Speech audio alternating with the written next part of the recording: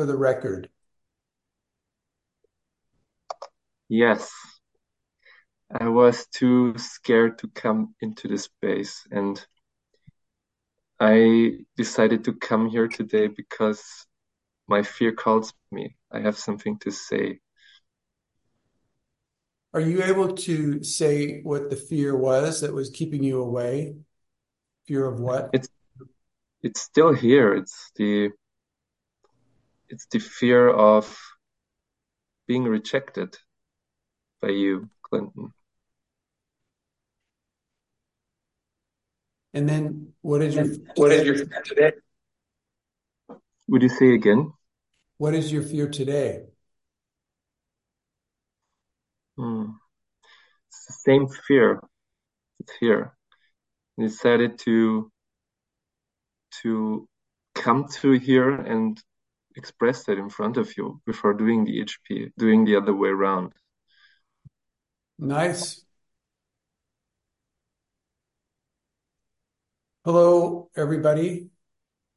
Hello. Hello. Welcome. Hello. Hello. Hello. I get the sense there's a couple loaded packets entering the door. So could you just begin, whoever you are? And remember, no dead time.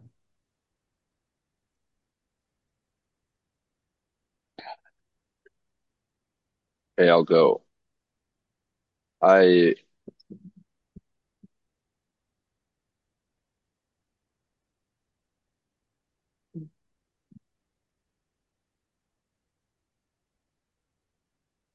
I finally figured out how to ask for a team. So like I figured out how to ask for a team for being here in Puerto Rico as my grandmother is, you know, in ICU and with my family. And I'm learning now that in like that how little I know how to use the team that I created. And yeah, I find myself going back and forth from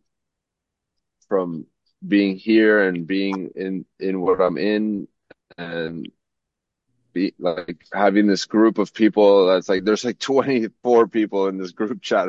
I am like ecstatic about it and at the same time like shaking about it and at the same time I don't know how to use it. I don't know how to use it. And sometimes I share what's going on. Sometimes I call someone uh, and I'm like waiting for somebody to step in and I don't I it's like I see myself waiting for someone to step in and say something, like waiting for someone to make a move. And yeah, this is a big thing that I'm seeing right now is like how much I wait for somebody to make the move, waiting for somebody else to start.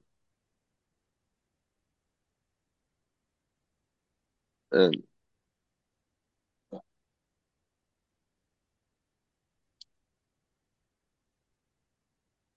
and like yeah, even right now I'm on the screen and I spend so much time looking down, looking away, and I'm not looking at you all who are here on the screen.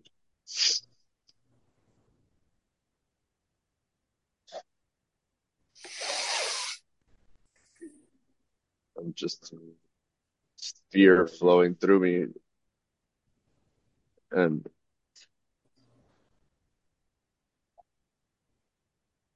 There's an album by Neil Diamond called Hot August Night.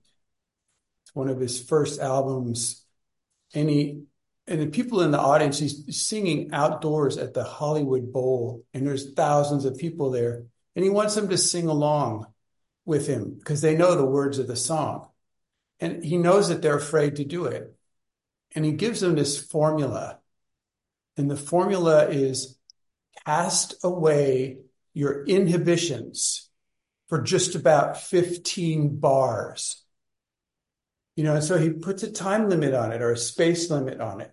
It isn't like cast away your inhibitions forever. Take down the wall, drop your survival strategy, get vulnerable, be real, show up. He's not saying that. He's saying, let's play this game. Let's sing together. Let's cast away our inhibitions for about 15 bars. And people do, because there's a door, a slot. And so what's a bar? It's a measure in music. Okay. It's like 4 beats usually, okay, or 3 beats if it's a waltz. And so I use that a lot. When I have to start meetings or talk to people or try to write something that's just scaring the shit out of me, this thing comes up, just cast away your inhibitions for just about 15 bars, because that's about enough time for the momentum to take over. For the archetypal lineage forces, for bright principles and stuff to just start the flow. Once you get the flow going, it carries on by itself. But you need to get out of the current space and shift into another space. So I offer that to you, and thank you, Jeff. Is there somebody else who would like to cast away your inhibitions for just about 15 bars? I would like to say hello. I've not been here before, and I feel fear to join the live, and also a lot of joy. I'm in the bridge house, women's bridge house, Brazil, and yesterday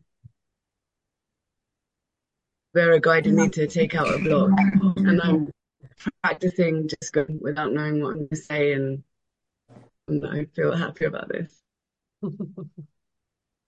Nice to see you there. It looks like you're in good spaces, like good hands. So, wow. Congratulations. Speaking.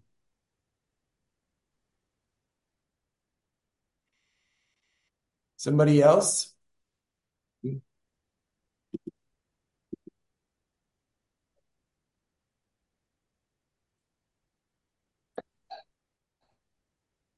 Yes. This morning I had an impulse, and the impulse was not looking for a men's circle, but really going into a woman's circle and asking if they give me feedback and tell me what they see. And even if they allow their gremlin to scan me or scan my gremlin. And because I feel so much fear in the past, it's changing. I feel so much fear in the presence of women, and I want to be there. I just want to, I want to get that feedback. So, are the women from the world's Woman of Earth Bridge House, are you willing to do that? To create a space with me where you give me feedback? And scare me, and I want to listen to that. Yes. Thank you. And I will write you, and then we can arrange something. Thank you.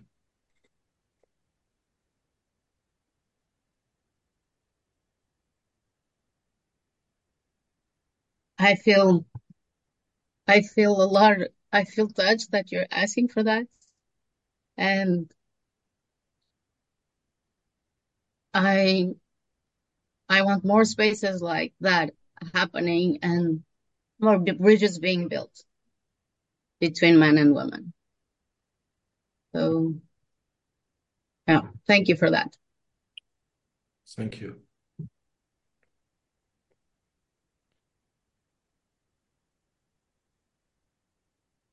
Here's the thing. We're at stage 6 of Beyond Repair.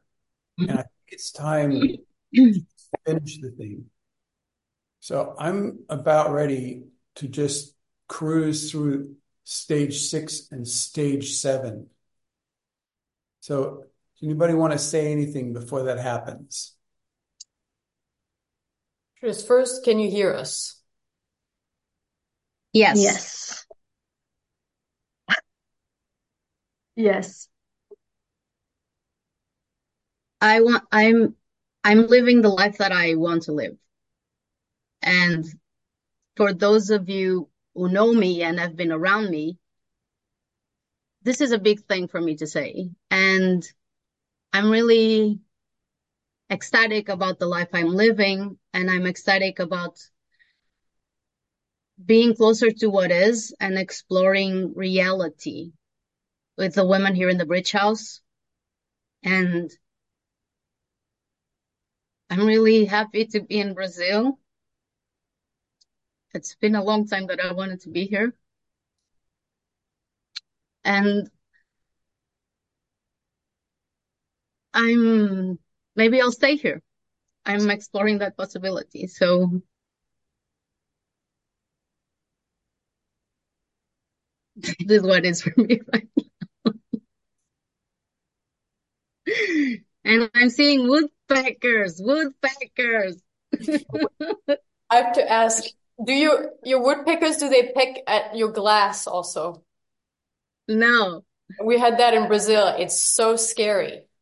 It's like somebody's like about to destroy the window, and they're checking out the window. So if you're hearing a big sound like that, just put your head out. It's a sight. So they're seeing.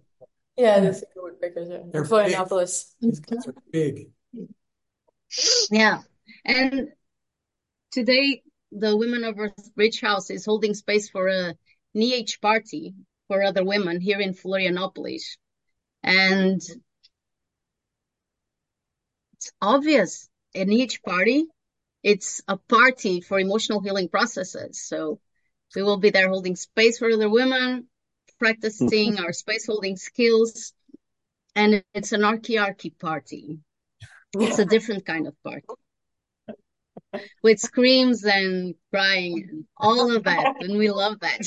We love that. It's not ice cream, it's just screams.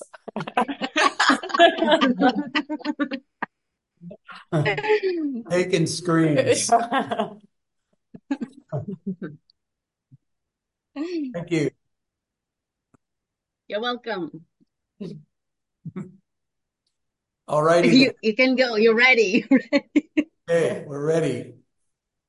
So for the last weeks, we've been really going through this journey in the Beyond Repair article, and we're already at stage 6, but I want to read the last paragraph of stage 5 just to anchor where we came to so far. And even that one paragraph has a lot of stuff in it. And so in stage 5, it's about these, this journey. And in the stage 5, it's the men's fear of not knowing and how women are holding space for and navigating the men's fear of not knowing. So what happens, one of the gifts, it's like it says, this is when the magic starts. And one of the gifts is endless new skills can be learned and practiced intimately. That means together in a kind of intimacy.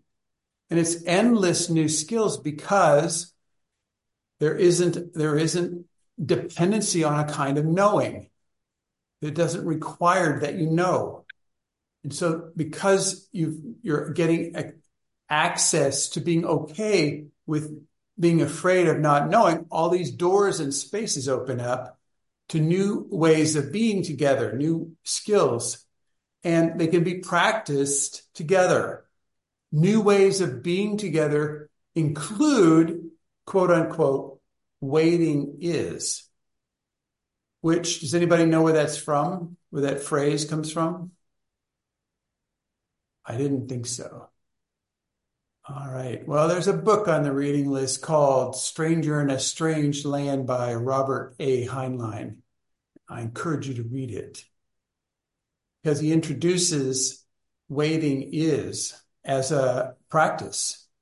And the way it applies here, it's the skill of being a vacuum in time. So you're waiting with no agenda. You're waiting with no pressure. You're waiting as without trying to fill up the time. You're not looking at your phone. You're not trying to make a list for tomorrow. You're waiting. And so the skill of being a vacuum in time, waiting for the right time or the right moment to arrive, because the timing of women is very different from the timing of men. When a woman tries to rush, she is abusing herself. Anybody know what I'm talking about? When a woman tries to rush, she's abusing herself. Okay. You are learning to withhold nothing, and at the same time, you're learning to adapt to nothing. So those are two very powerful practices, and you can do them by not knowing how to do them. Okay, I'm going to say it again. So you are learning to withhold nothing, to hold back nothing, to suppress nothing. This is one of the kind of phase one feeling skills. Phase one feelings work is to learn to withhold nothing. Feel fear, say, I feel fear. Feel anger, I feel angry. Feel sad, I feel glad, I feel sad, angry, scared, and sad. So it's like that's withholding nothing and adapting to nothing. So there's just so many things you can adapt to. You can adapt to your kids, you can adapt to dog, you can adapt to how much money you have in your wallet, you can adapt to the clock, et cetera, et cetera. What were you saying? Just about the withholding nothing. This morning there was a possibility team, a Women of Earth possibility team, and even in a very safe space of women, where it's basically like no agenda. It's not a trainer path. It's not a possibilitator training. It's just we come together and see what comes up, like what's needed and what's wanted.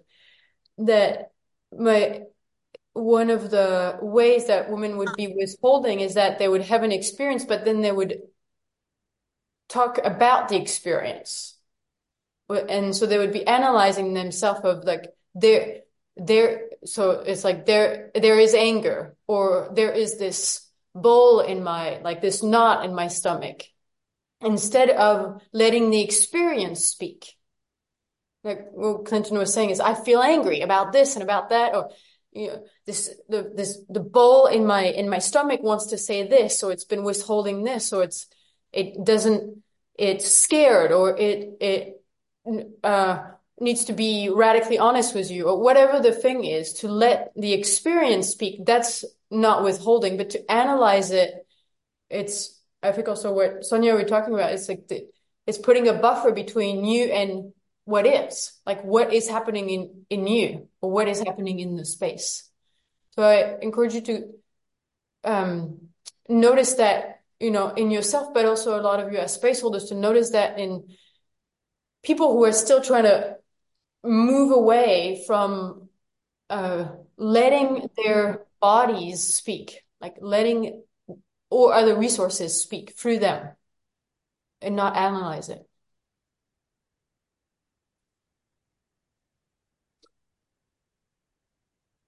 A man matching a woman's timing. Yes, Isabel? I just wanted to add something what Chloe said, because I met with Jo Newton on Saturday, and she gave me an experiment to try about being in the experience. And she said that experiment for me is to go on a walk and choose one object which is outside of me, and then stay there with the object and describe the object to like, and not like saying, okay, this is a flower, and experience the flower. Like say what is your, what do you feel? What is your experience with that thing? And I'm adding this to what Chloe said because something is shifting in me by doing that experiment, because I'm more not having a concept of something and experiencing it by myself. And this is like somehow first step for me right now. Thank you. Thank you. There's a great website you can extend that. It's called Noticing. And there's really valuable experiments on there that have to do with noticing in particular without naming, which is what you were describing, Isabel. Instead of just naming it a flower, you hold the thing in your hand and don't have a name for it. And then you get access to what's really going on in your hand. And it has all these other dimensions which are ordinarily crushed by the name. Because in verbal reality, as soon as you have a name for something, your experience goes away. So this is about not having a name for the thing. And all of a sudden it opens doors to not knowing. It's okay. And then you can just have that be your home, actually. So in the same way, the article is saying that. It's saying, do this with your partner. Do this with, so a man doing this with a woman. So a man, women have different timing than men. Men have different timing than women. But a man matching a woman's timing is a magical practice, a magical discipline to match the timing of the woman. And then all of a sudden you discover it is all foreplay. If you do not notice that it is all foreplay, you cannot enhance the foreplay and you cannot enjoy it. Another quote from Robert Heinlein in a different book is, there ain't no such thing as a free lunch. So the practice of matching the woman's timing takes effort because it goes contrary to the man's timing. And so investing the effort is making it so it's not a free lunch. Men go around in the patriarchy assuming they can just get a free lunch because it's a woman. You just get a free lunch. That's the patriarchy. And so we're not functioning in the patriarchy anymore. It's over. And so the last sentence is, each space becomes a creative collaboration. Each moment becomes a creative collaboration, which is not conscious, nonlinear actions of extraordinary theater. Extraordinary theater, theatrical. And so part of the concern some people have about using that word theatrical has to do with, well, then it's fake. I'm just pretending. And the point is that with theater, the kind of theater we're talking about is conscious theater, meaning it is serving a conscious purpose. You're holding the space, you're speaking in a tone and a mood and a timing about stuff that creates a possibility in that space that's extraordinary. And would you normally say that kind of stuff? No, because you're not normally extraordinary. Normally, you're normal. And so to take it into the extraordinary requires that your box is not in charge. A box is not in charge makes it extraordinary. Makes it have an element of awareness that's not available normally. And so that's the possibility. And that's the end of stage 5. And it leads right into stage 6, which is the fear of being nobody. And again, we're talking about the man. So when you, as this practice of the man, for example, matching the timing of the woman, this is a kind of free and natural adult relating. Free and natural.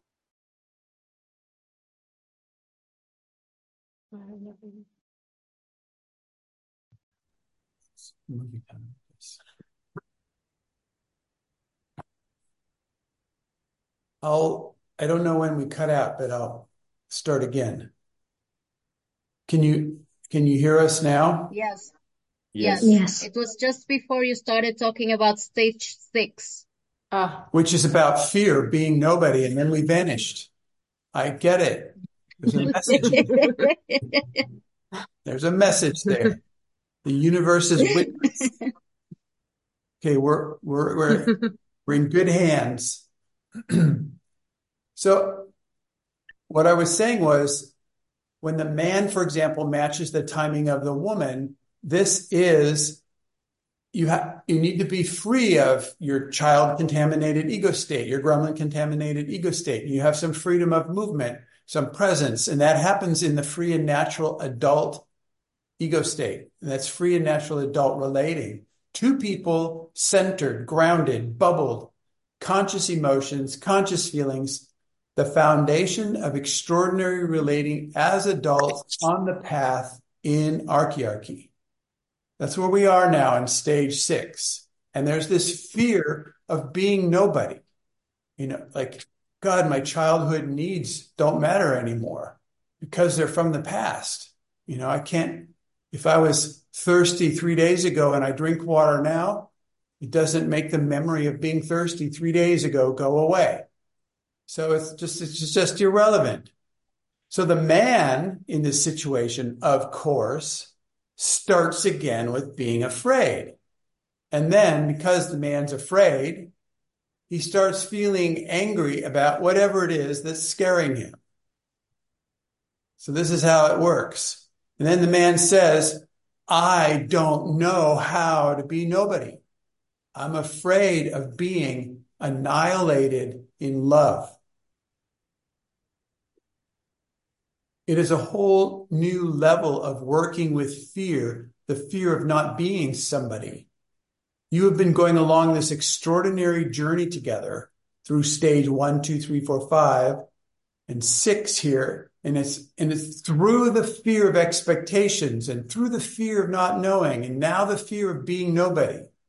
Okay, the fear of becoming nobody reveals the last remnants of patriarchal thoughtware for men. Because in the patriarchy, you are automatically somebody. If you're male, you are somebody. If you're not male, you're nobody. So the men have no experience being nobody. I should say, if you're a man and you have white skin, basically, and then you're somebody. And so it reveals in you the remnants of patriarchal thoughtware. It is the fear of abandoning being somebody when trying to be somebody was the foundational goal of the patriarchal man, and also the twisted adopted goal of patriarchal women trying to become, quote, a better man than the men in the patriarchal hierarchy.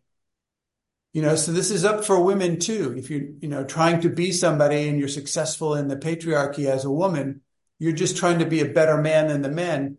And then being nobody, what's a woman to do? If a lot of women are out there, unfortunately, trying to be, beautiful, holy goddess women and try to get a following and try to be somebody, build up fans and get Patreons. And it's a trap. Yeah, but it also is at the level of being someone who knows, like being someone who knows how it goes. Mm-hmm. And so I go back to the women's team this morning and it's like, the fear was, well, I don't know what to say. I don't know how it goes.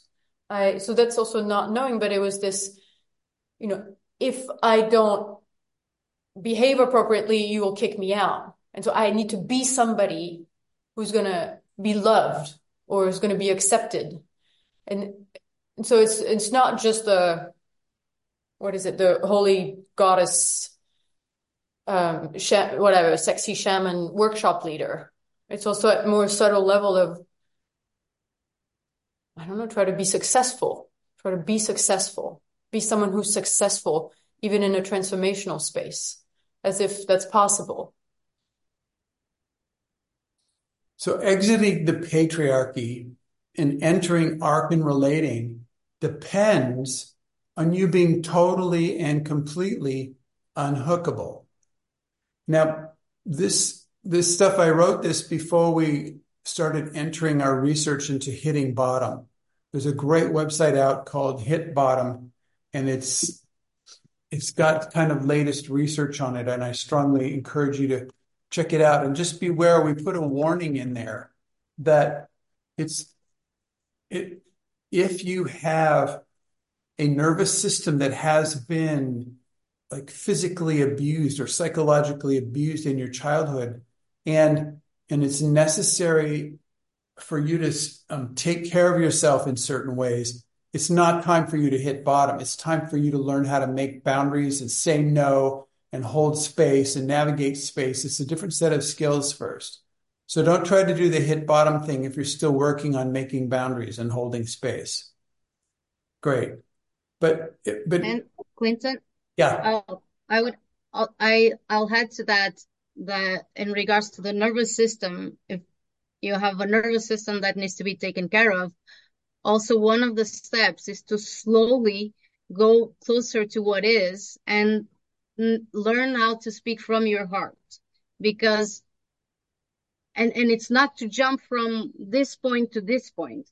It's to slowly go back to the heart and speak from there. And this will make the gap between what is and all the survival strategies that create this filter.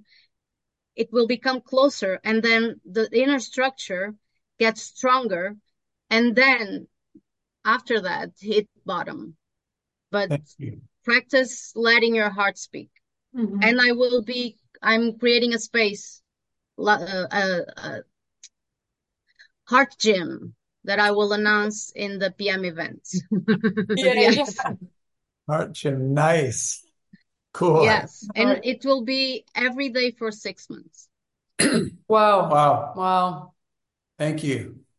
Where will you announce that? I will announce it in the PM events, and I'll put it on the Team Up calendar. Great. Thank you. What day is it? Oh, it's every day at a certain time? It will be every day for 45 minutes. Wow. Yes, it will be in pairs or three in breakout rooms. Yeah, super. Yeah. What a great practice. Mm-hmm. It's the basis. It's the basis. But where I'm going with this is this thing about being unhookable. Being hookable is usually comes from having a story. Because you don't like me, or you always need this, or that's not okay with you, or all these are stories. So if you're hooked, it's because you've got stories. And at the bottom, there's no stories. There's just no story. There's no place for stories at the bottom. If you have a story, you still have something to lose, and then you're not at the bottom. So it's great at the bottom. You're completely unhookable, but you're also at the bottom. And it's like the rug's pulled out from under you. Your mimetic construct has dissolved. It's really the bottom. So one common hook for a woman is, well, look, he's trying. Look, at least he's trying. He's doing a little bit. I should give him a chance. I should be patient with him. Anybody ever get that hook? You ever get that hook? Too many.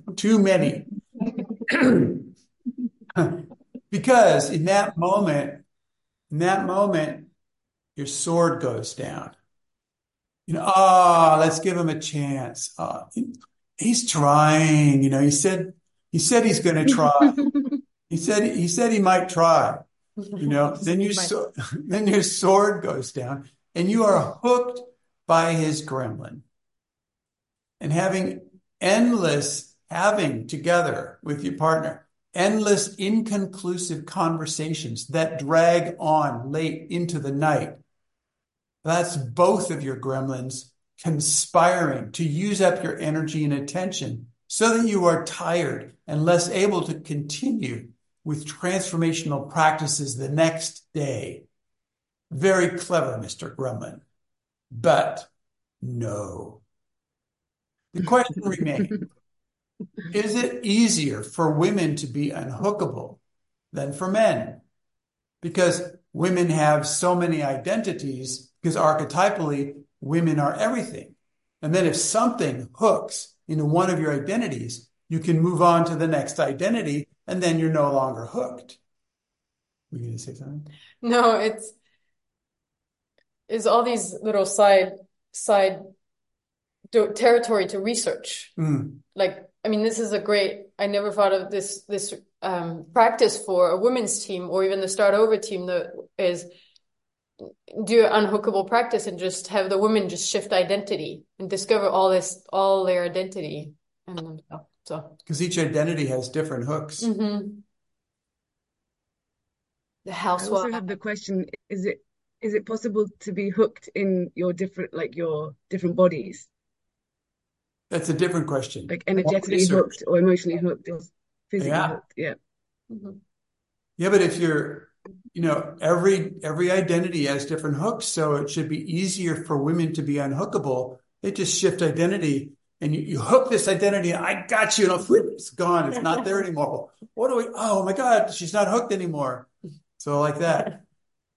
Or is it easier for men to not be hooked? Because archetypally, men are nothing. So there's nothing in there for the hook to grab onto. So is it easier for men to be unhookable? If you keep researching, it seems like it would be easier for the men to stay unhookable simply because women have so many places to be hooked, so many identities and so many touch points, all of which are sensitive. But it turns out that it is a lot easier for a woman to be everything than it is for a man to be nothing. Because the patriarchy promotes men as something special.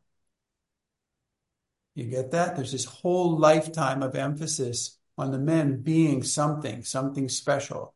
So it's so much harder for the man to get off that than it is for a woman. So it's a huge sacrifice for a man to not be somebody, to not be cool, to not be successful, to not be a good father, to not be a good husband, while not reverting to gremlin. It is quite impossible for an uninitiated man to not be somebody and not become his gremlin. You get that? The fear, the switch over inside, the spear thing, it's like it just triggers the gremlin as a survival strategy and a defense to take over as soon as there's any chance that the man might be nobody. Practicing possibilitator skills builds the kind of matrix required for being initiated. Going through initiatory processes. Skills you may never have even been aware of become central elements of your radical relating.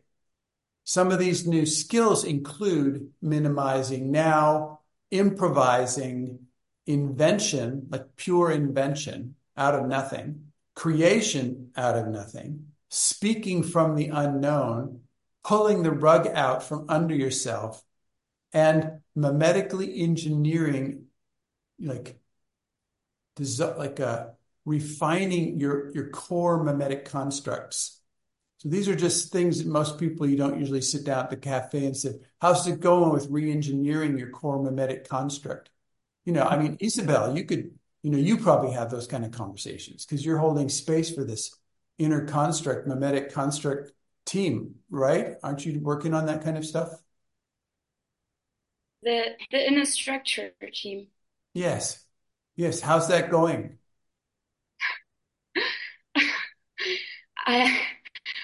There are more and more people coming to the space. With every person that is coming, my fear is rising, and I feel prepared to do that, to hold space and to be there with that people.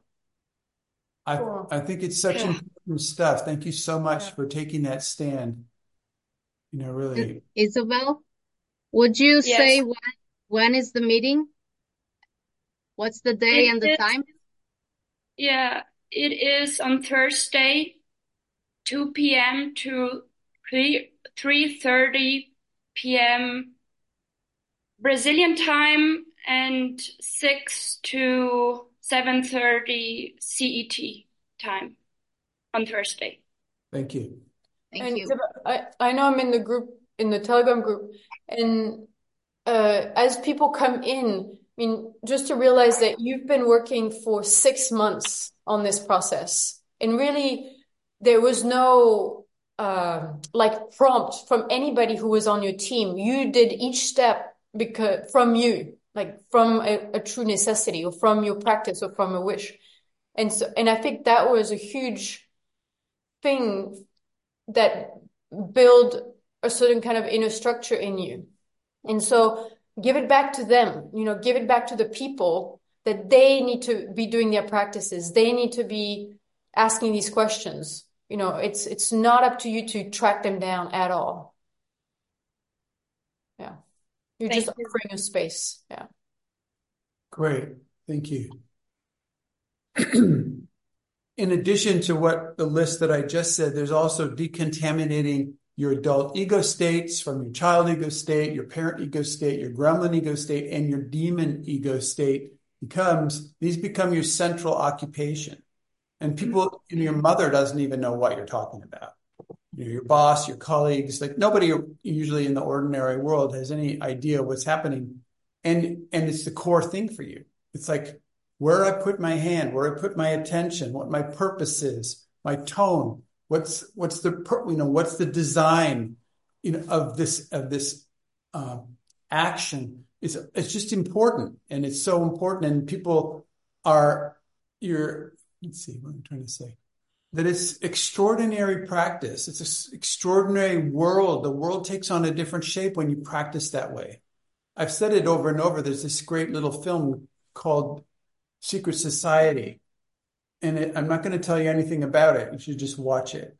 But it's just this extraordinary world you can open up by practicing in a unique way. I encourage you to watch it. So becoming absurdly effective using your compass of reality becomes paramount. Now, paramount means the tallest mountain. It's the highest. So what is your compass of reality? Can you just tell people in a second? Yeah, your compass of reality is the thing that senses reality, or senses what is. And so if your compass of reality is somewhere else than in your being, like if it's in a story world, then you have the story world that's relating to what is and not you, or the fantasy world that's trying to relate to what is. And of course, the fantasy world has almost no power over what is. And so you can't actually say what you want, or create what you want, or even sense what is possible, for example, or make any action that, there's this buffer zone. There's this buffer zone between you and reality, because you cannot sense how things are without the story. And so it's about calibrating your compass of reality against reality. So the point is that if you're working with an inner structure that is far away from reality, your actions in your inner structure will have no effect in the real world. But if your compass of reality gets calibrated, and that your inner structure, it corresponds to the reality, then you make a move in your inner world, and it will move reality. It actually moves reality because they're corresponding, they're resonant. And if you're going to create something, or be in an extraordinary relationship, or build a game world, or build out a structure for archaeology, like you want your actions to have consequences, immediate consequences in reality. And that's the value of it. It's just like for me, lately, in the last 10 years, the karmic consequences of something that I do are immediate. And for some people, if you do a karmic consequence, it doesn't happen until another lifetime, or next week or next year, or just somewhere down the line. But for me, it's like I bump somebody accidentally, and within a few minutes, somebody bumps me accidentally, and it's handled. The karma of it is handled, et cetera, that kind of thing. Was somebody going to say something? I was going to ask you to give an example. And what about will you give another example about that's not as physical? Well, yes. For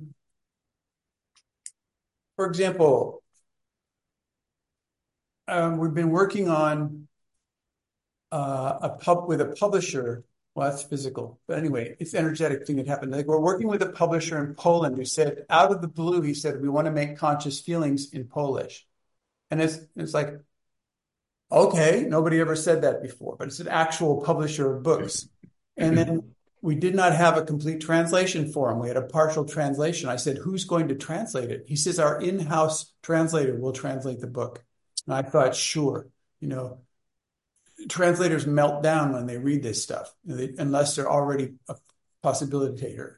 And so, but yesterday morning, he wrote back and said, the book's going to the printer.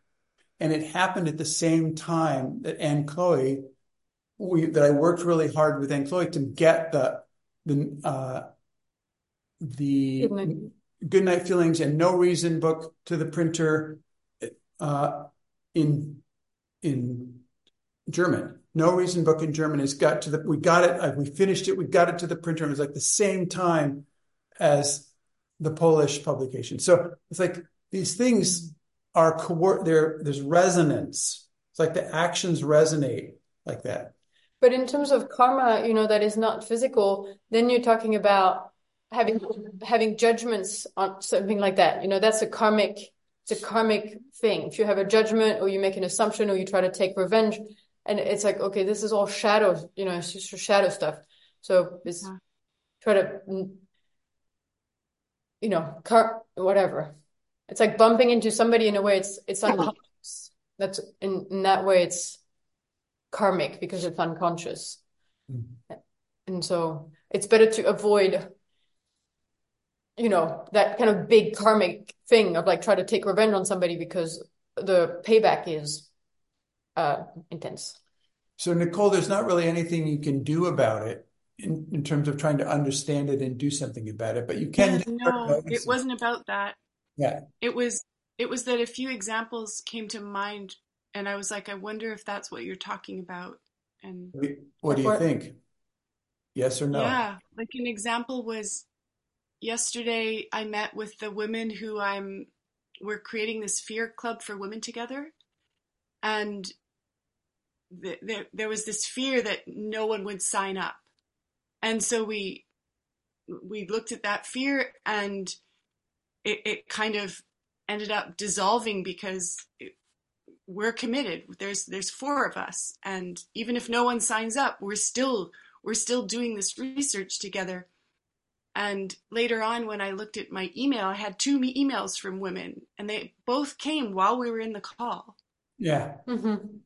Yeah. Yeah, that's exactly that kind of thing.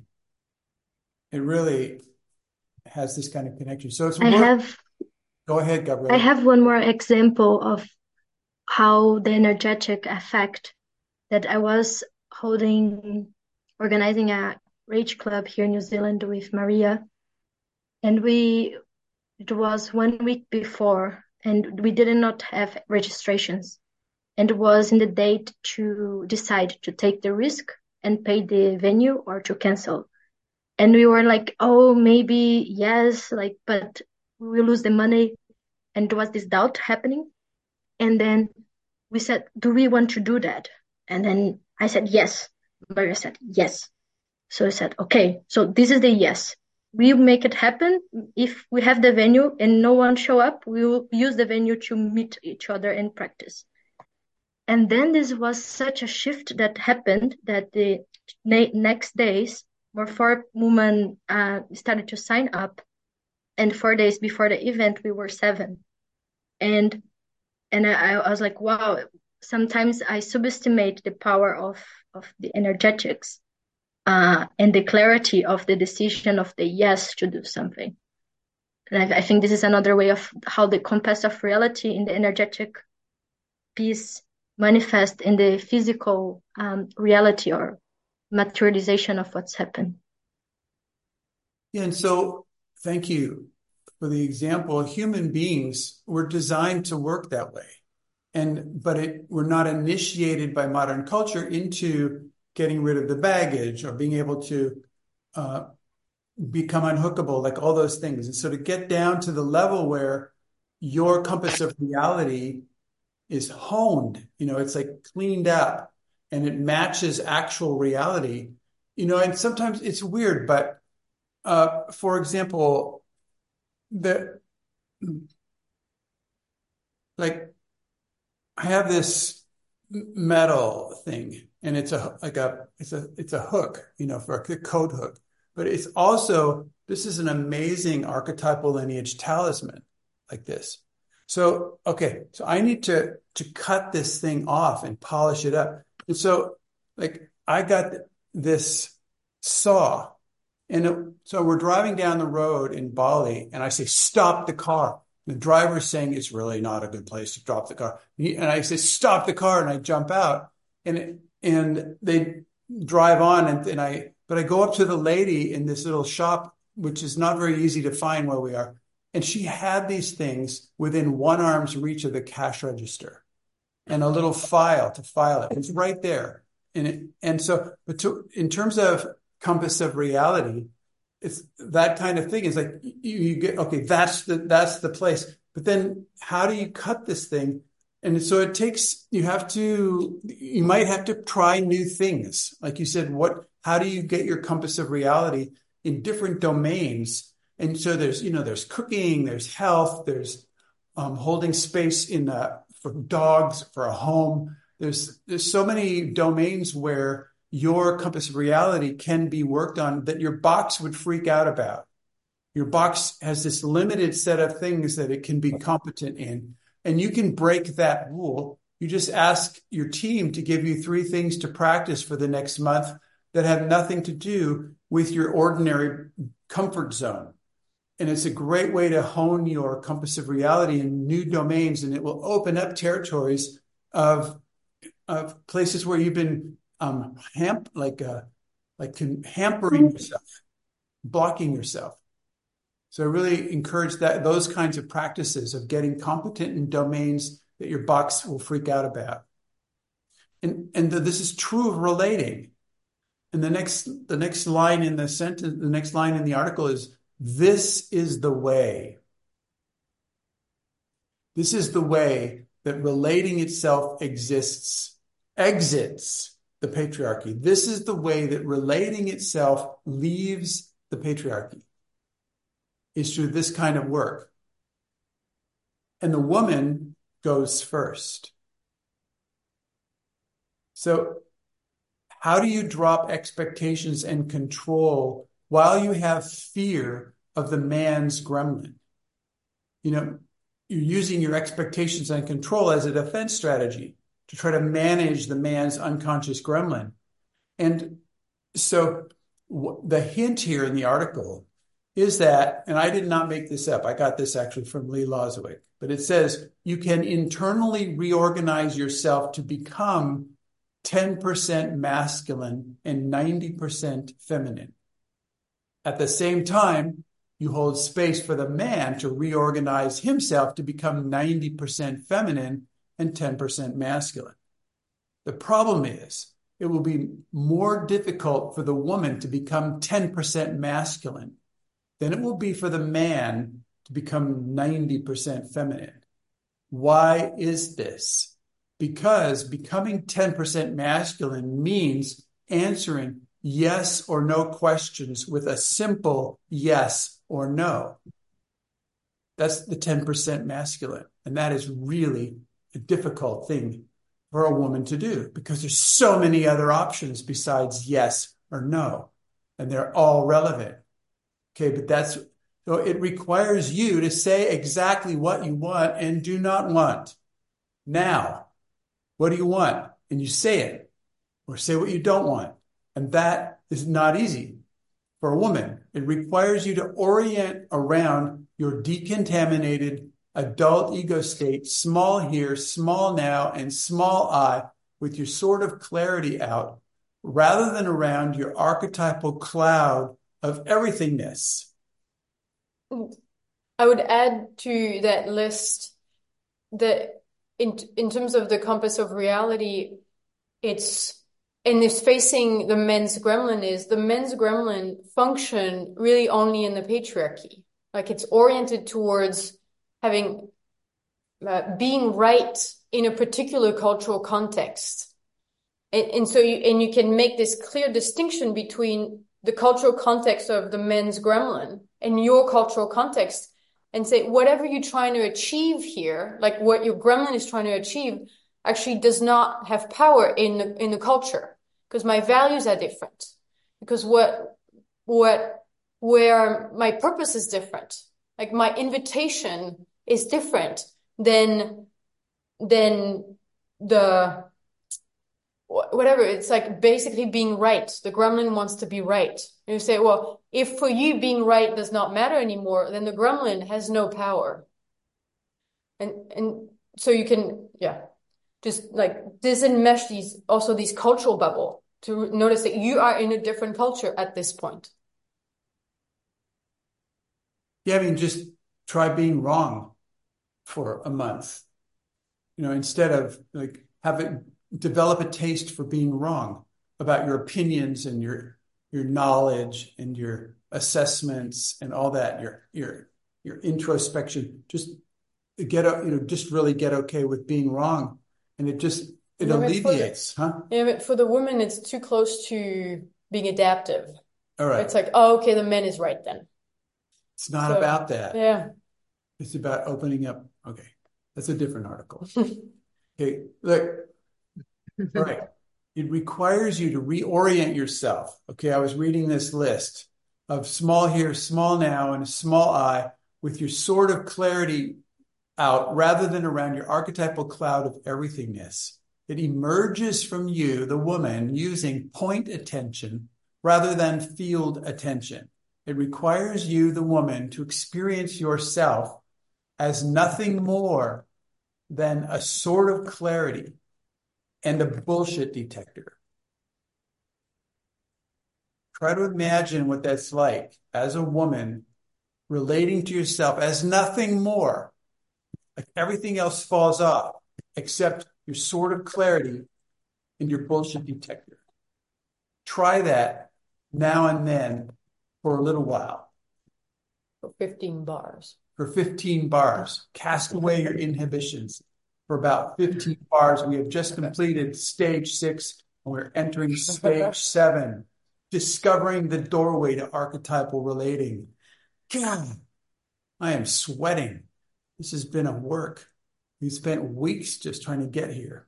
So does anybody want to say anything about anything?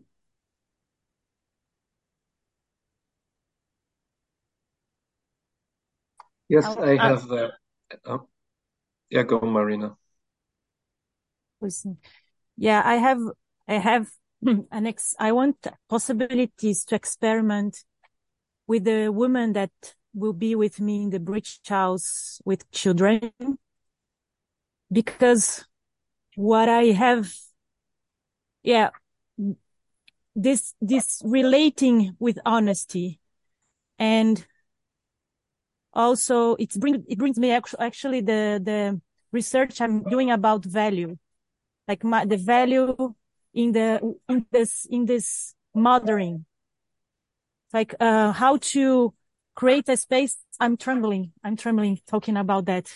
It's new for me because I feel fear, because it's so much at my edge, declaring a culture where mothers can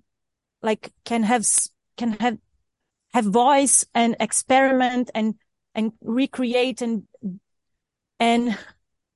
and are also sisters. And yeah, I have a couple experiments. and it's a lot about value. That's my need. Thank you.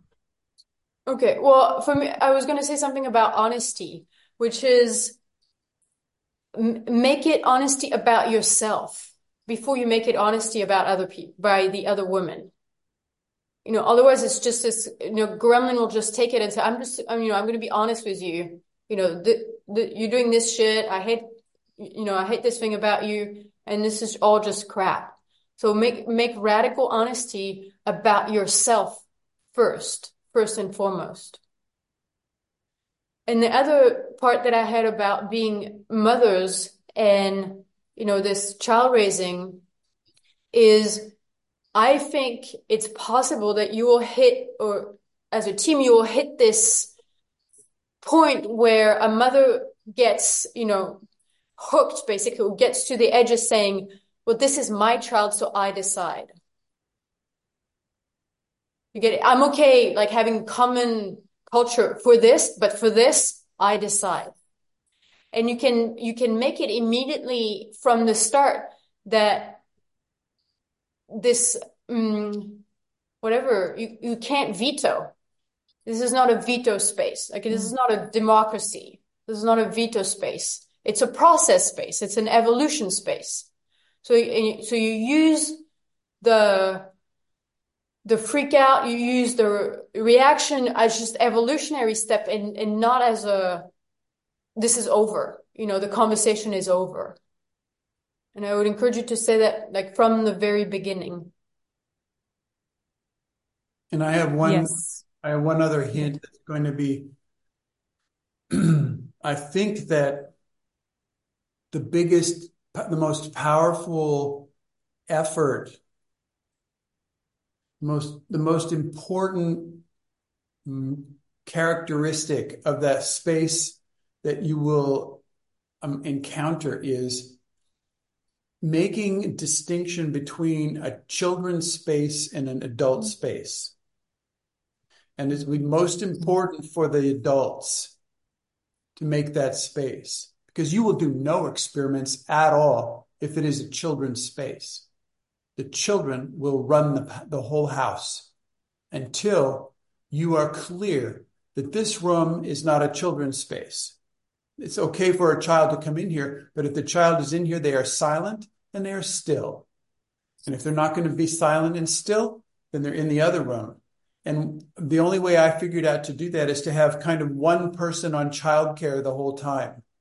So if you have 5 kids, you got one mom in the other room with the 5 kids, and the other 6 or 7 women can meet, however it goes, but you make this distinction. The children start detecting, being able to learn the difference between a child space and an adult space. If you don't do that, it's going to be a hell world, and you won't make it. But if you make that distinction, this is a child space and this is an adult space, and then the children learn it and the parents learn it, the moms learn it, and then you'll have these talks and connections and experiments, and the kids are out doing whatever. And ideally, the most ideal outcome would be that there develops a children's culture. And the children of different ages will start becoming this roving learning team. The older ones will learn something and they'll teach the younger ones, and they'll teach the younger ones, and they'll carry the babies.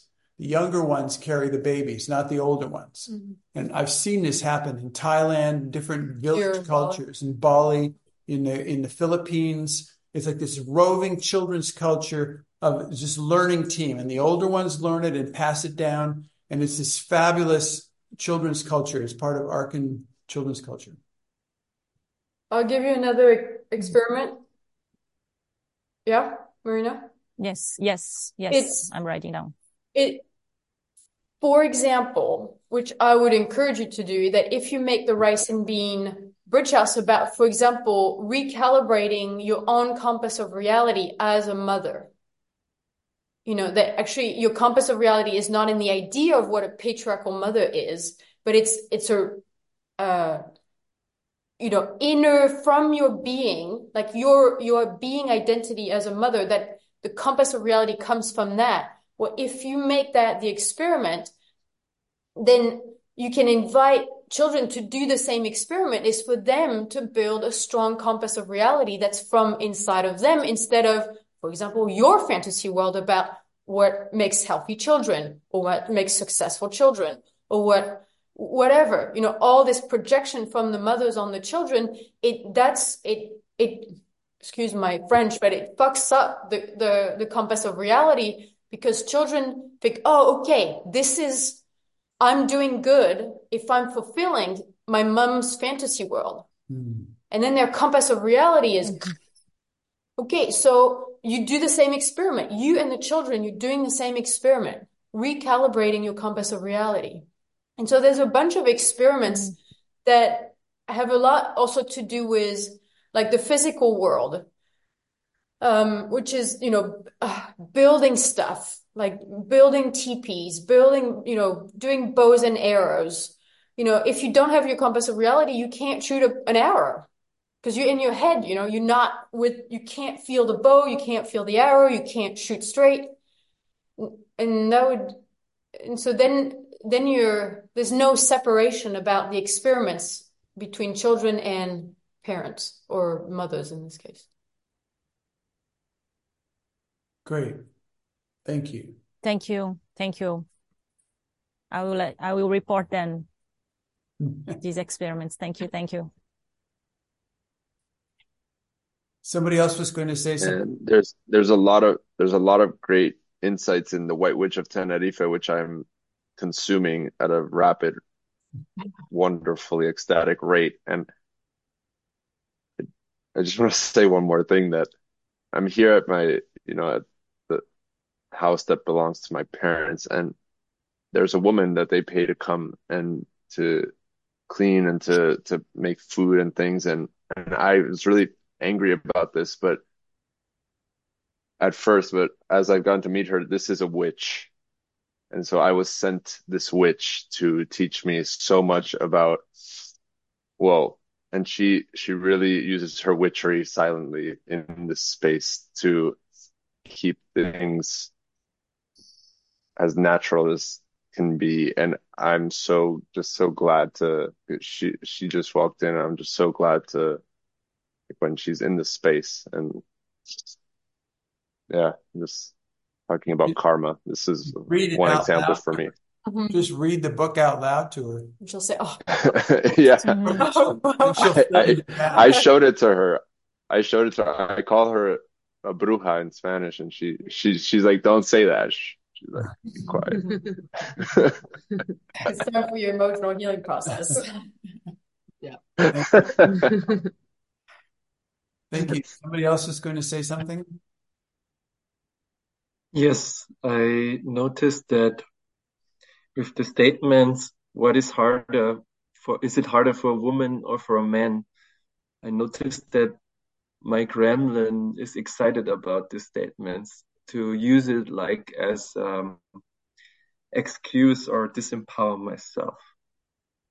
And yeah, how can I use these statements and use it for a value for myself, to use it like for a conscious purpose, these statements? What does it serve you when you make the statements? Are you doing gremlin transformation? Have you done gremlin transformation? Yes. Who are you doing that with? Yes. At the moment, I'm in a free cell with Jan and with Michael. I mean with a space holder. Yes, I did the last Chapter 0 training in October with Lisa and Ana Norambuena. Right. You bring that question to them. Because then it will be relevant to you. Great. Thank you.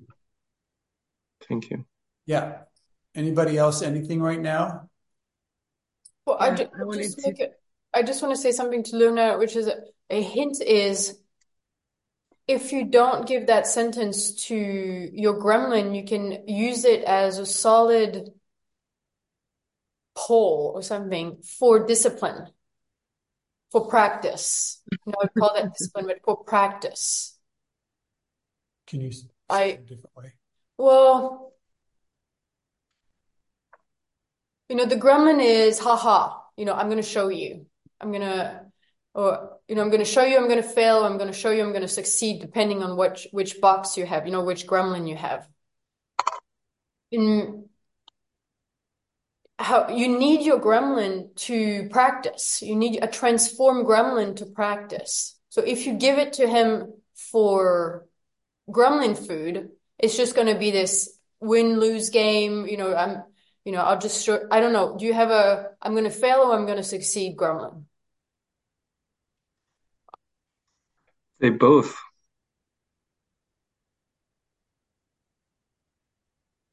I don't think so. Mostly. I mean, you know, you can have, I'm going to succeed at failing. Yeah. Great. So bring that also to your 3-cell to figure it out. Good. Thank you. you. Lisa, you were going to say something? Yes. So after the possibilitator team call, I went and did some going crazy experiments, and I'm really sensing how much this for me is important to be able to go into the things you're talking about the nonlinear creation and seeing the possibilities and invention. So I was with Charlotte and we had a crazy day, which we called Cray Day. And we sat in a very busy place in Tenerife and we went through various experiments. We changed a game rule. I put lipstick all over my face. I drew on 2 eyebrows. I spoke at half the speed. She spoke at twice the speed. And in the meantime, interacting with different people without laughing or saying what our experiment was about. I walked backwards. She hopped. I stood on a bench and screamed at the top of my lungs, death to the patriarchy, and then just got off and walked around with the people. And we got into this flow state of like where it's yeah. At the beginning, it was like uncomfortable. It was a bit rigid, and then at this point, we were just bouncing off each other, and it was just like everything seemed possible. And from that place, I really understood I want to say the reason, but what the experiment was about, and it was a really wonderful experiment. So thank you for saying that, Clinton. Thank you for doing it. Will you take Daniele on your next Cray Day? I've already said to do it here. We didn't look happy about it. Yeah, we're going to do it here and we're going to write about it. Cool. Thank you. Anything else from anybody else right now? Yes. Can you hear me well? Yes. Yes. Veronica. Great. What came to me when you were talking about the woman needing to become 10% men and to be just a sort of clarity, what came to me is the same, like we've been space holding for the wrong thing, and we were space holding for things in patriarchy, right? And right now we can be space holding for something else. It came to me also that many times we actually learned how to do this in patriarchy, right? If we were in hierarchical structures and had to say yes and no and go do this and no, I'm not accepting that. Those skills, many of us actually trained in patriarchy already, how to be a 10% man. And it's just like remembering that we already have these experiences and we can transfer them to our hierarchy. Thank you. Thank you for saying that. Veronica, that same principle applies to so many other things. You know, like for example, my mother could make shirts like this. I have 2 brothers and a father, and she would make 4 shirts like this, and she could do it in a couple of days. You know, and when I first got married, I decided I was going to make myself my marriage shirt. and pants. So I started to sew, use her sewing machine. I tried to cut out all the cloth and get this pattern. And it took me days and days and days just to make the shirt. And by the time I was done with the shirt, I knew that my mother could transfer her skills over and build an entire house. She could build a whole house using the skills that she used to make a shirt. And so, like, for example, so a lot of us have skills that we learned, by accident. It was forced on us. Like, and Chloe, she had to swim 25,000 kilometers, and me, I had to sit on my butt for 40 years, which is like, it's like 2 years, 24 hours a day, or 6 years, 8 hours a day. Okay. You guys have something like that. There's something weird, some things that you learned that you have this skill. Well, that skill is transferable in so many other domains in archaearchy.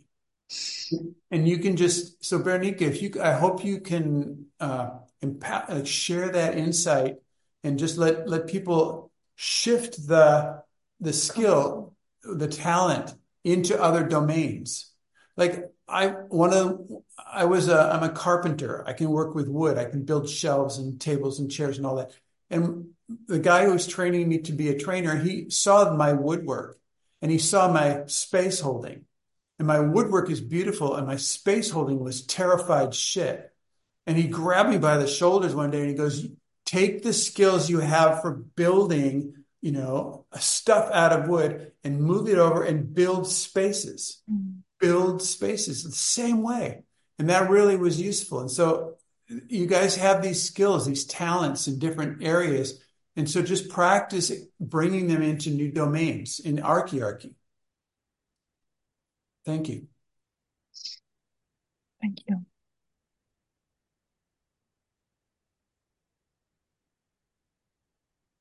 The rest of this article is not very long.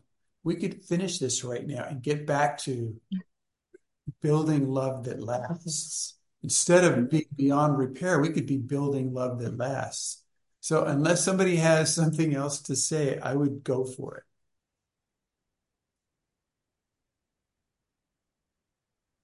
9, 10. Nobody said anything. Okay.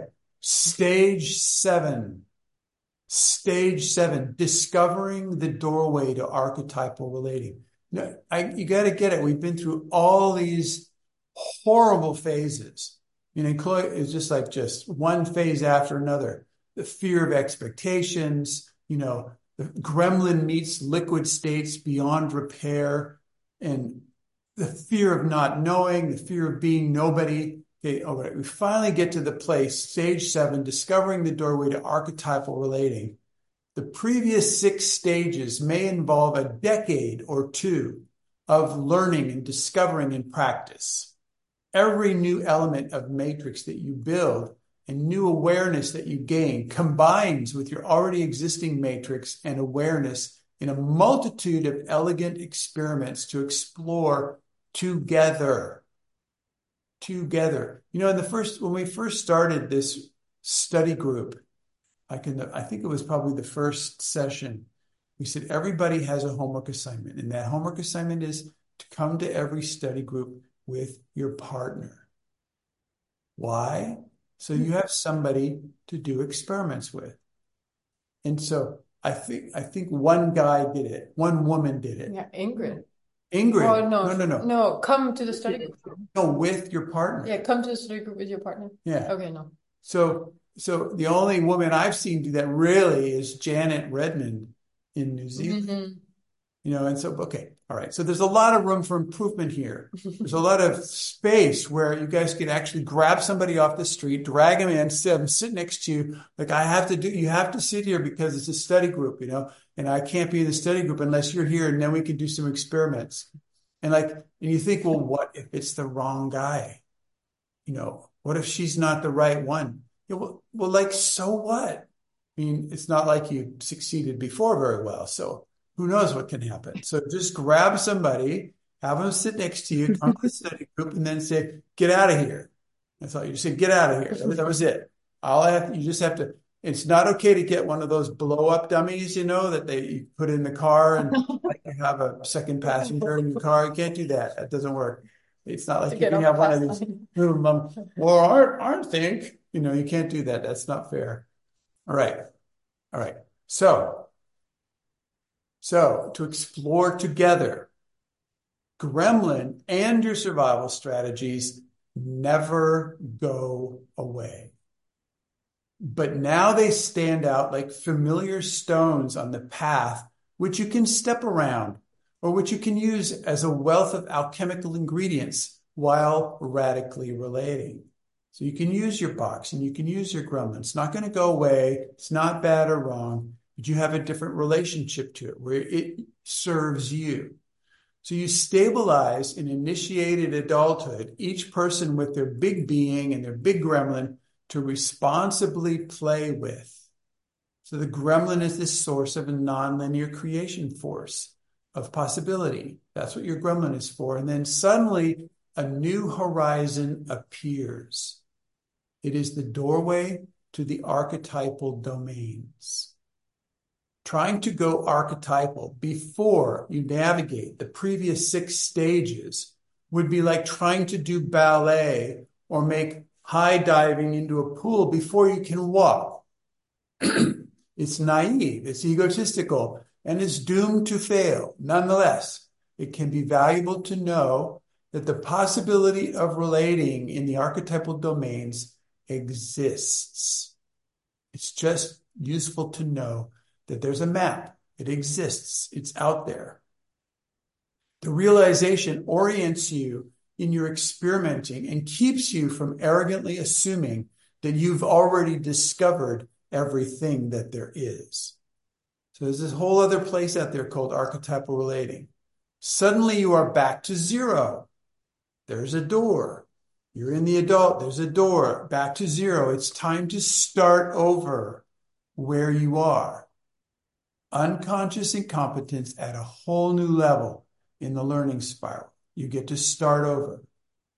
Relating to the mage domains. These are called mage domains. It feeds more than just you. You begin to care about reciprocal feeding between your bright principles, between your archetypal lineages, between the archetypal love itself. Together, you can bring your archetypal lineage to life through relating.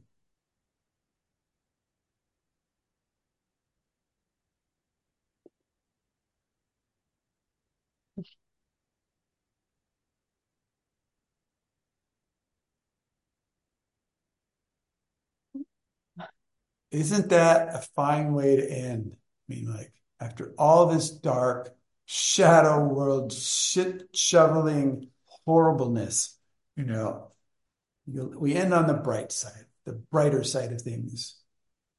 So, Jacqueline, since you're in the morning sun and you have the sun shining in your face, would you like to say something? Wow. Wow. Yeah. Thank you for,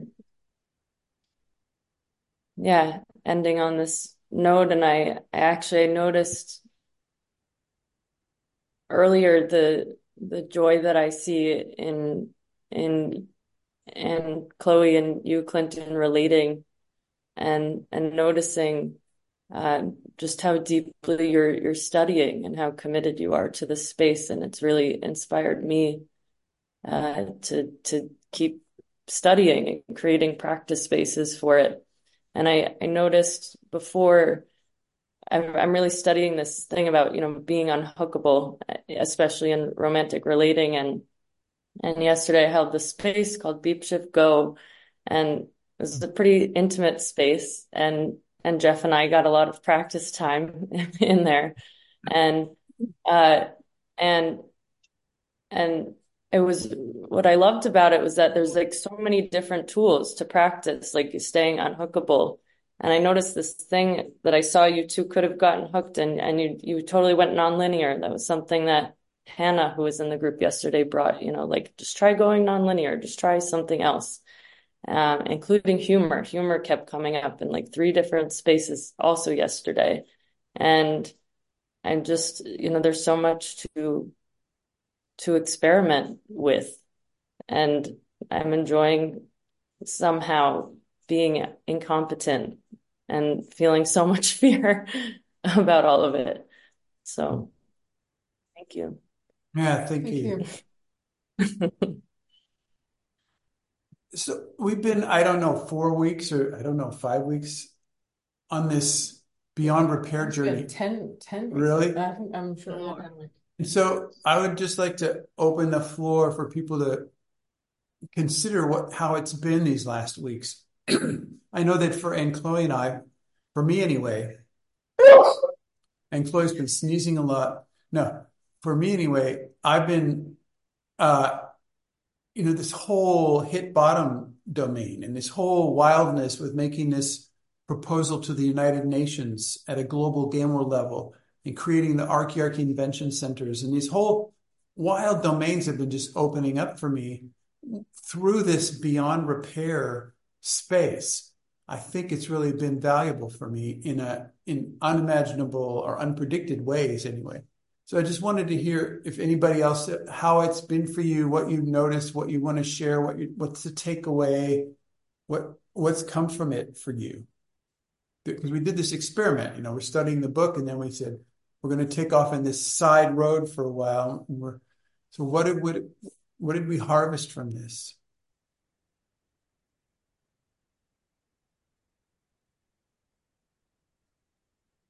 For me, this has brought me back here to the study group. Like I couldn't stay away anymore. And I'm getting up at 4 a.m. now to be here. And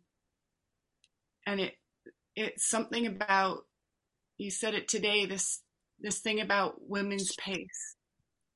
I was surprised to hear you say that, because I was like, wow, that's been such a golden key for me to kind of go at the speed and the pace and go in the timing of, I was thinking it's my energetic body, and noticing how often the voices will come to hurry up and to do things at a different pace, at someone else's pace. And it's been precious to me to be able to not hurry, not rush. And it's as if this energetic version of reality, I'm finally in it, rather than being only in physical reality with this pressure ongoing to go at some other rate than what I really have as my rate and pace. Thank you. Thank you.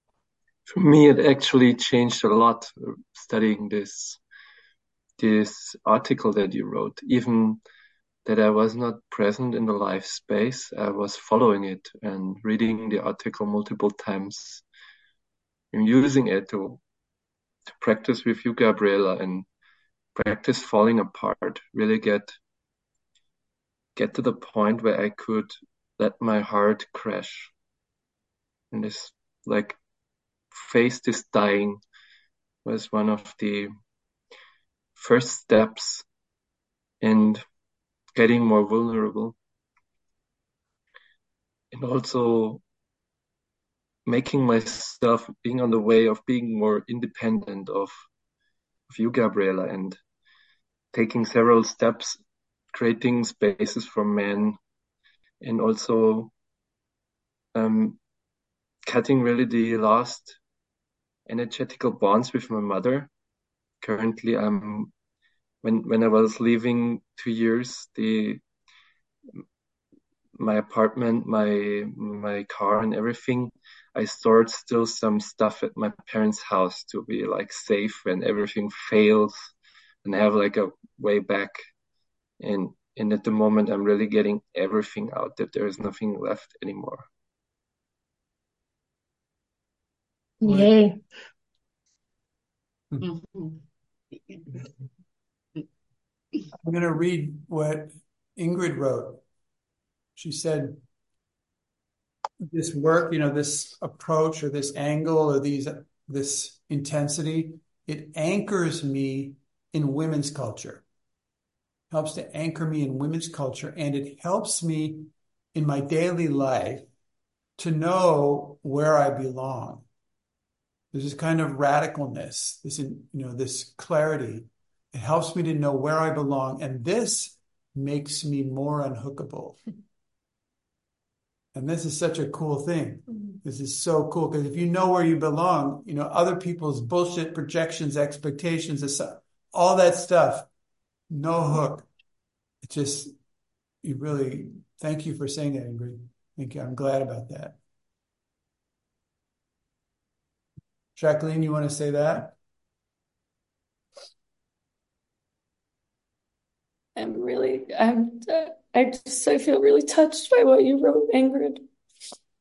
And I mostly only know you here from being on this group. And I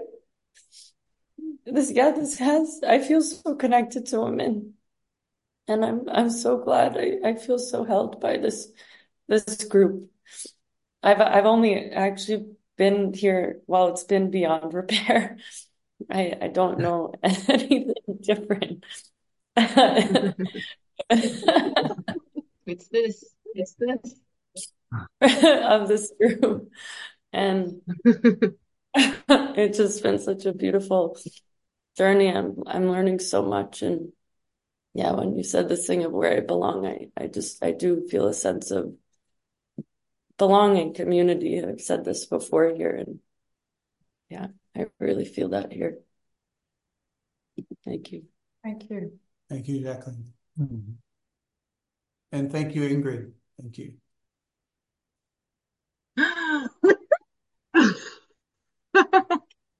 There's a little monkey looking at us right now. Oh my God. Tiny monkey this size, the big tail. He's right in front of our window. Hooked.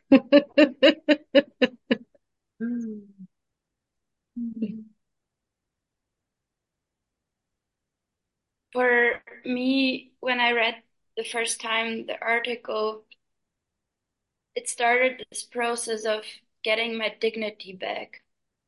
Like, it's still happening. And it's like finding more and more ways where I did not get my dignity back. And it's like, I feel an energetic support of women around me reading that article and seeing so much women practicing. Yeah. And thank you. Thank you for writing this, and thank you for bringing this to the study group. Thank you.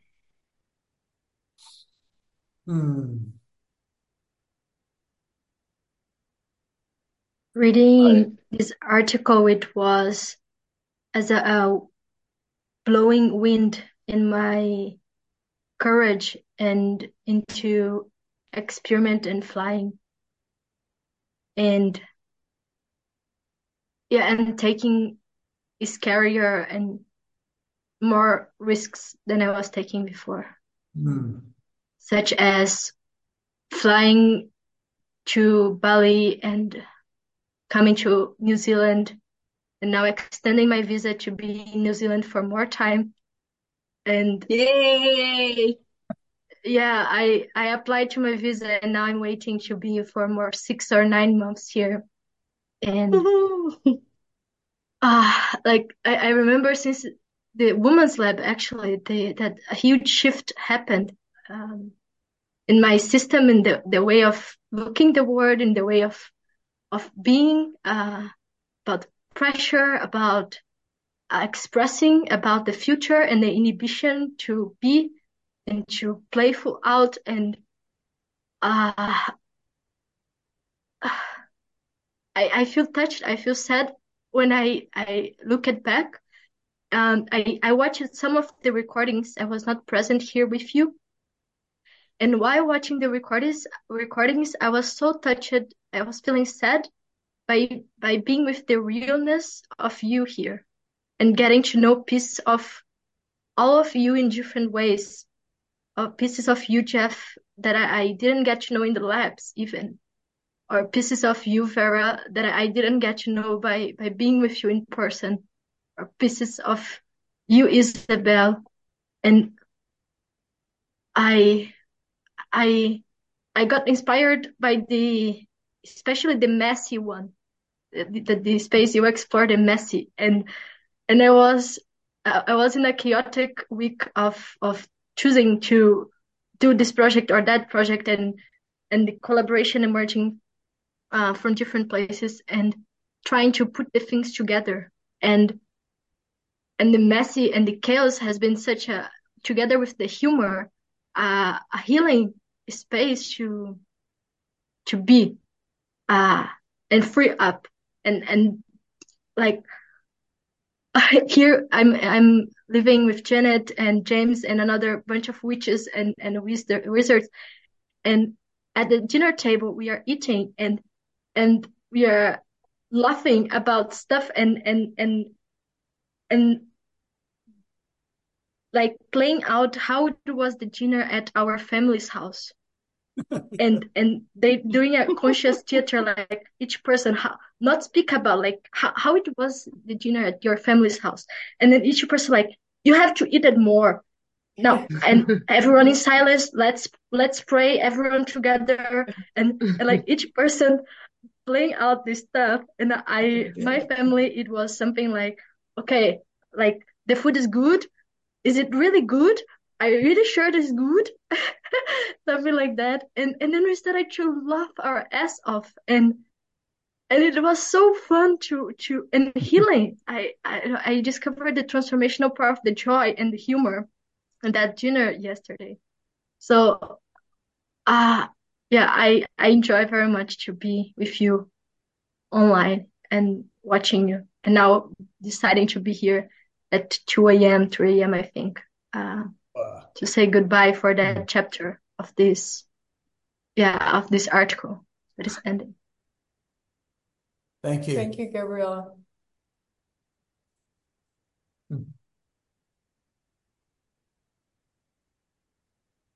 For me, the journey with this article basically leaves me now with more questions and with more groundlessness and with more. It's not even I don't know, it's I don't know, but it's kind of like in the last weeks, I've been losing so many things I could hold on in the past. And when I read it first, I was starting like really enthusiastic, like, okay, let's do something for the man and make a difference. And started teams and, worked with this. And parts in me, I can only describe it like this, became a lot more neutral about a lot of things, like a lot of where there was excitement excitement is mixed, or low drama, wherever there was more emotional load in it, no matter which direction, it just feels like it's been cleansed of that. And now things are a lot more neutral. And I have no idea where it's going to go. Mm-hmm. And it just feels right in some way, like this neutrality has sort of like a foundation, and yet I feel a lot of fear about what the next thing is for me to do, like where I am right now, where I maybe had a plan before, now it's like, okay, what's the next thing that comes in that's up for me? And it feels like I'm not so good at navigating this just now. I mean, I was in this space at Zach Community last week, delivering a training with Eva Daubert. And after a day, I asked Eva, is this working? What were you doing? Because I had no reference. I had no reference about is it working or not. So she looked at me with big eyes and said, let's ask our organizer team. We had lunch with them for them. And I asked them, say, like, guys, like, is this working? And they asked me if that is a serious question. And I said, actually, yes, it is, because I have it kind of, in a way, my mind says things are working, but in general, I don't have the reference that I know from the past. If a space was flying or things were crashing, it was just like going along, doing what came up, being in a team with Eva. And they said, yes, it's really working well. But I couldn't, like, I didn't have almost like I lost the sensor for what that means. It works or it's not working. Not even good or bad, like that anyways, but not even it's working or it's not working.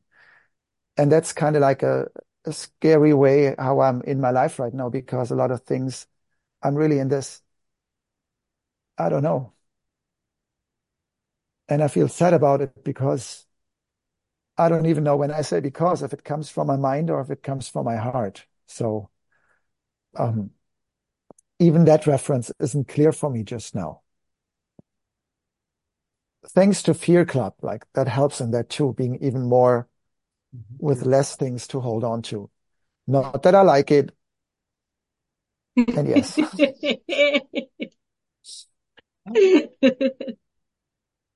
Yeah.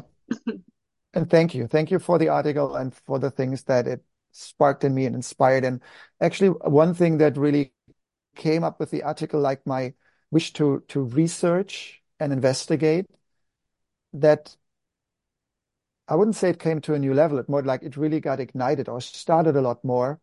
Before, I felt I was more taking what was in the context, what mainly you provided, Clint, in the past, and you and Chloe took that and worked with that and tried to reproduce that and work from the knowing. And now it's a lot more, it feels like a lot of these things are not available to me anymore, like from the knowing. And yeah, that leads to what I just described. Yeah. Thank you. Yeah, thank you. Thank you.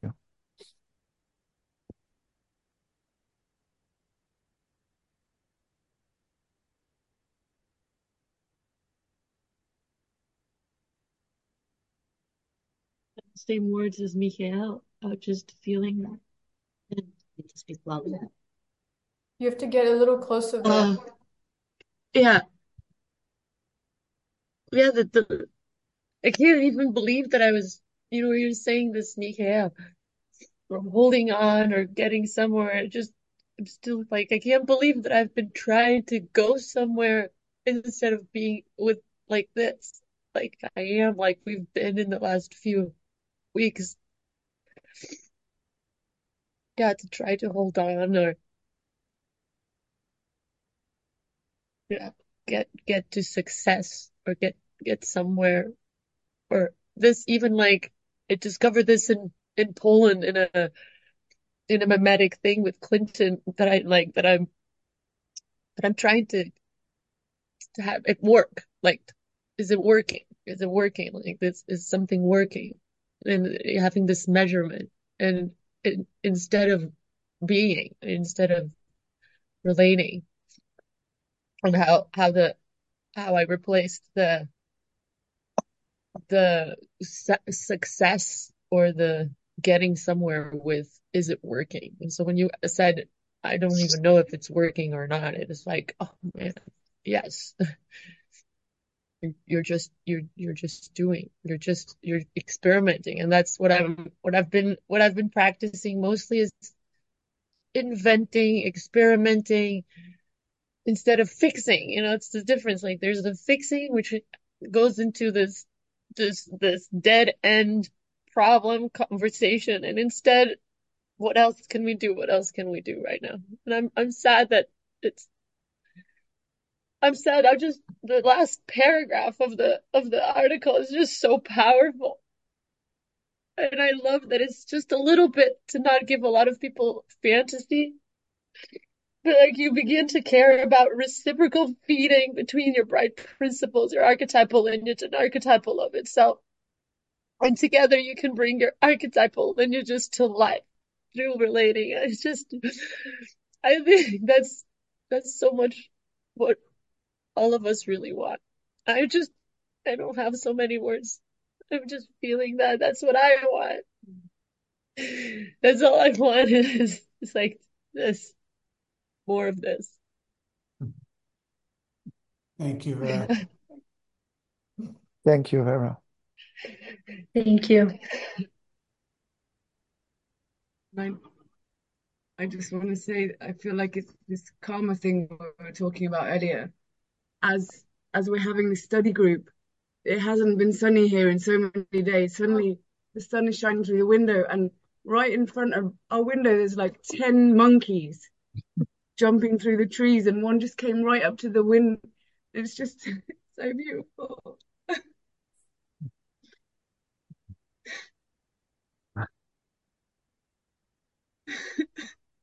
Here we are, 10 monkeys right up in your window. Don't let them in. That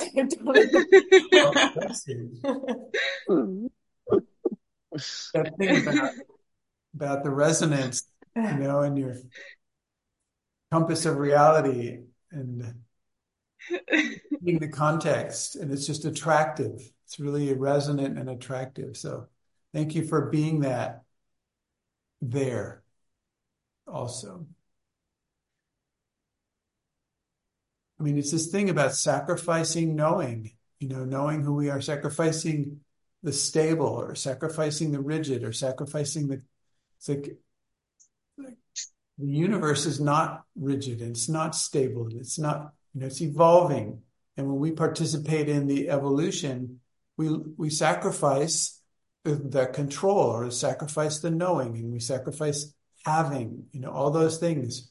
And so there's really the door is open for us to participate in the flow in the universe and love happening and archetypal nature of the universe. The door is so open for us. It is so open. And it's just, and it's about this experimenting, like Michael, like you were saying, it's like, what's next? Try the next experiment. Just try that. Isabella, do you want to say what that is?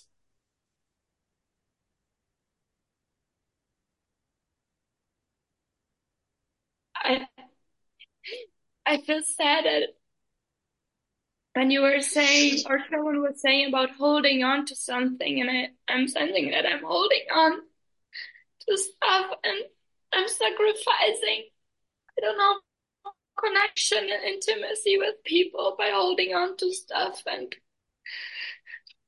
yeah. Thank you.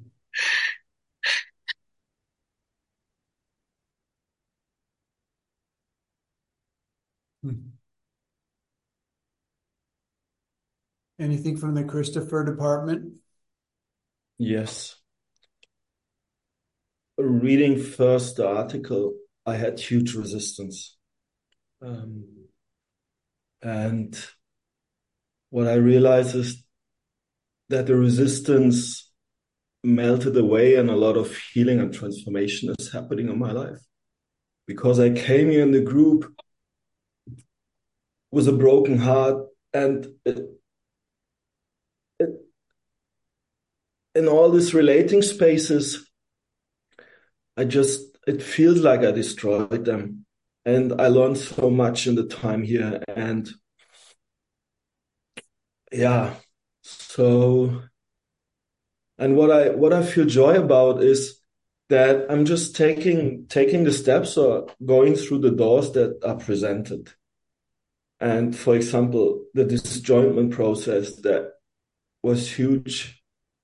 And also like this impulse this morning of, okay, go to a women's circle. And then I was sitting here and I was seeing the women from Women of Earth Bridge House. And yeah, it's the next step and I take it. And yeah, I feel so grateful. And first I felt sadness, felt like something is ending now. And someone said the chapter is ending, and that feels way better that the chapter just is ending and a new chapter is opening up. So I'm thankful for having all of you guys and sharing a space where I can be with my shadow side and really all that parts that I put so much effort in to suppress them, to don't show them. And here's a place where I can come and say, okay, I found this piece of shit. And I just present it and then it changes. And I feel joy about that. And I feel lighter with that. Yeah. And thank you. Thank you for creating the space and thank you for being here. Thank you, Christopher. Thank you, Christopher.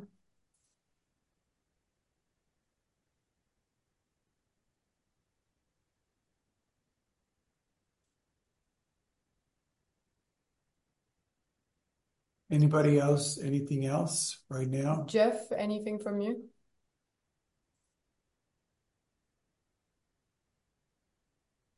There's just, I don't know if you know this experience, but there's this moment where all the roads are meeting in this one central place, and usually there's like 3 or 4 or 5, but right now there's like 14. I don't even know where to start.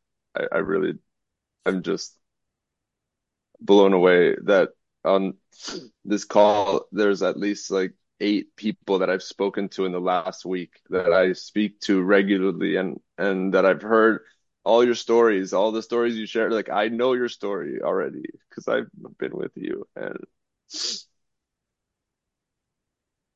yeah, I'm here with 30 people that are my blood family, and I don't really know them, and I know you. And I try so hard to get to know them. And I keep trying different strategies because there's something bigger than me that is pushing me to keep trying this here. And yeah, so much has fallen apart so that I could be here. When I got the news about this happening, my grandmother, I really thought, like, I don't know if I should come here, but the signs, like 3 weeks ago, I said, I think I have to crawl back and beg for a job. And I realized that that's not it at all. It's just, there is a point of coming back. There's a moment to come back, and not back, but to walk again into the space for the first time. And yeah, somehow the people from my past life are calling me now because they need help.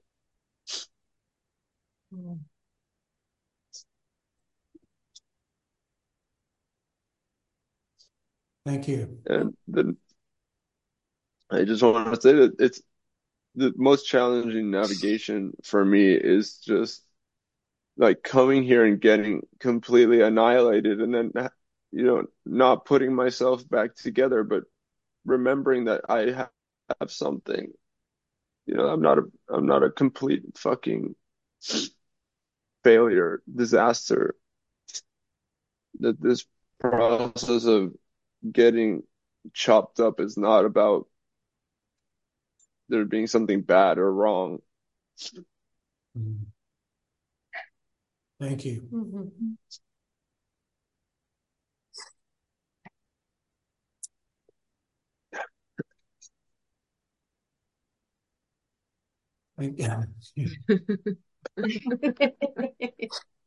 It came as usual, Jeff. Anything else from anybody else?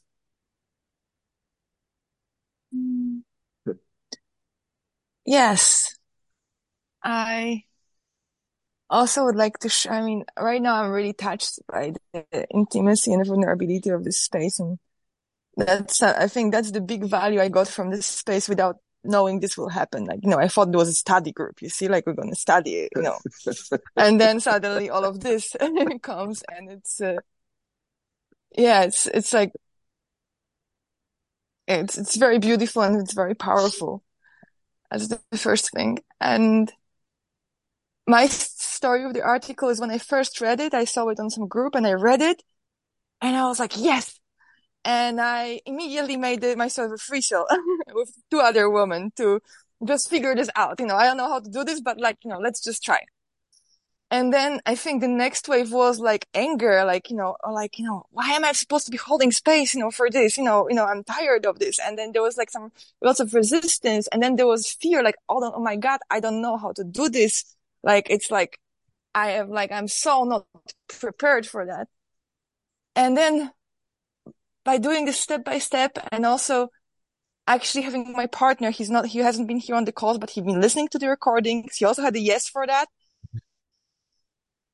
There's been so many things happening in my relationship. And I think maybe that's what I want to talk about. It's like, for me, like what I gained through this process is like a distance, like, sometimes I succeed, some experiments, sometimes I fail, and it's okay. It's like, I can also look at, like, even last week, I could look at some low dramas popping up here and there. And for me, it was like, okay, it's a low drama, it's like, it's nothing big, it's like, I know where I want to be. I know where I am. And sometimes like low drama is like this cloud passing, right? And I have it more and more. And for me, it's so amazing because sometimes I would just, it's low drama. Oh God, like it's horrible. I'm failing. No, it's, like some experiments work, some don't. I don't know. There's something like this coming up and I know what I'm standing for. And I know what I'm, here to do. And it's like some kind of more internal confidence was built up in this process for me. So thank you for that. Yeah. Thank you. Thank you, Berenika. Thank you, Berenika. Well, all right.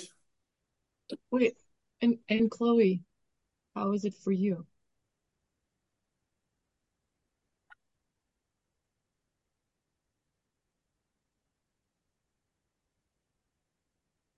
I think when I was hearing you speak, I was remembering the moment where I started interrogating Clinton about how is it for men when women have power? And I was shocked by the answer. And so I think my liquid state started all the way there, which was in Mallorca, right after Poland. And what did he say? Well, you said they can't. They don't know. They will fight. Their gremlin will come up.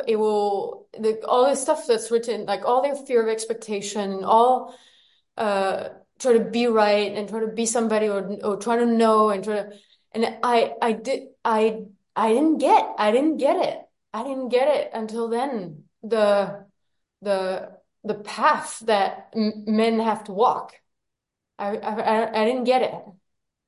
And also the path that women have to walk. And this was part of it was part of the Women of Earth lab. It was part of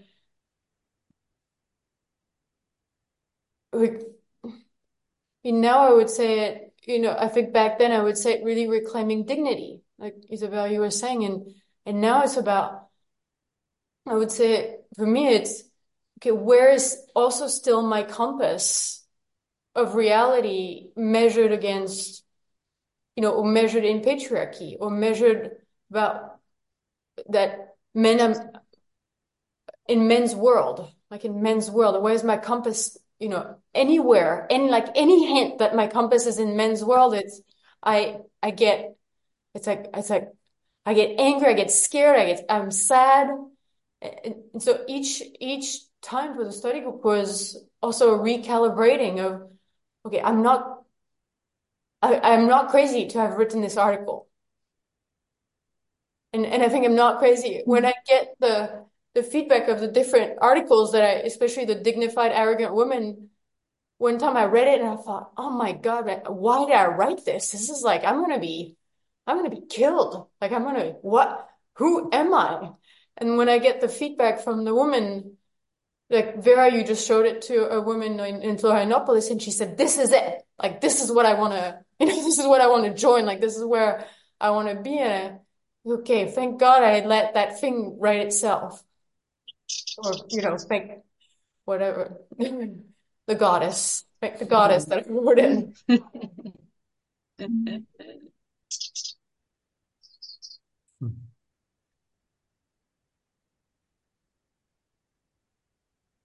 Letting that come out. Keep letting that come out. I didn't hear Vera. Can you say it again? Keep letting that come out. Keep letting that come out. I think it's an invitation for everybody. Keep letting that come. Keep letting that come out, and we'll see you next week with the next chapter. Thank you. Thank you all. Thank you. Bye-bye. Bye. Thank you. Bye-bye. Bye. Thanks for being here.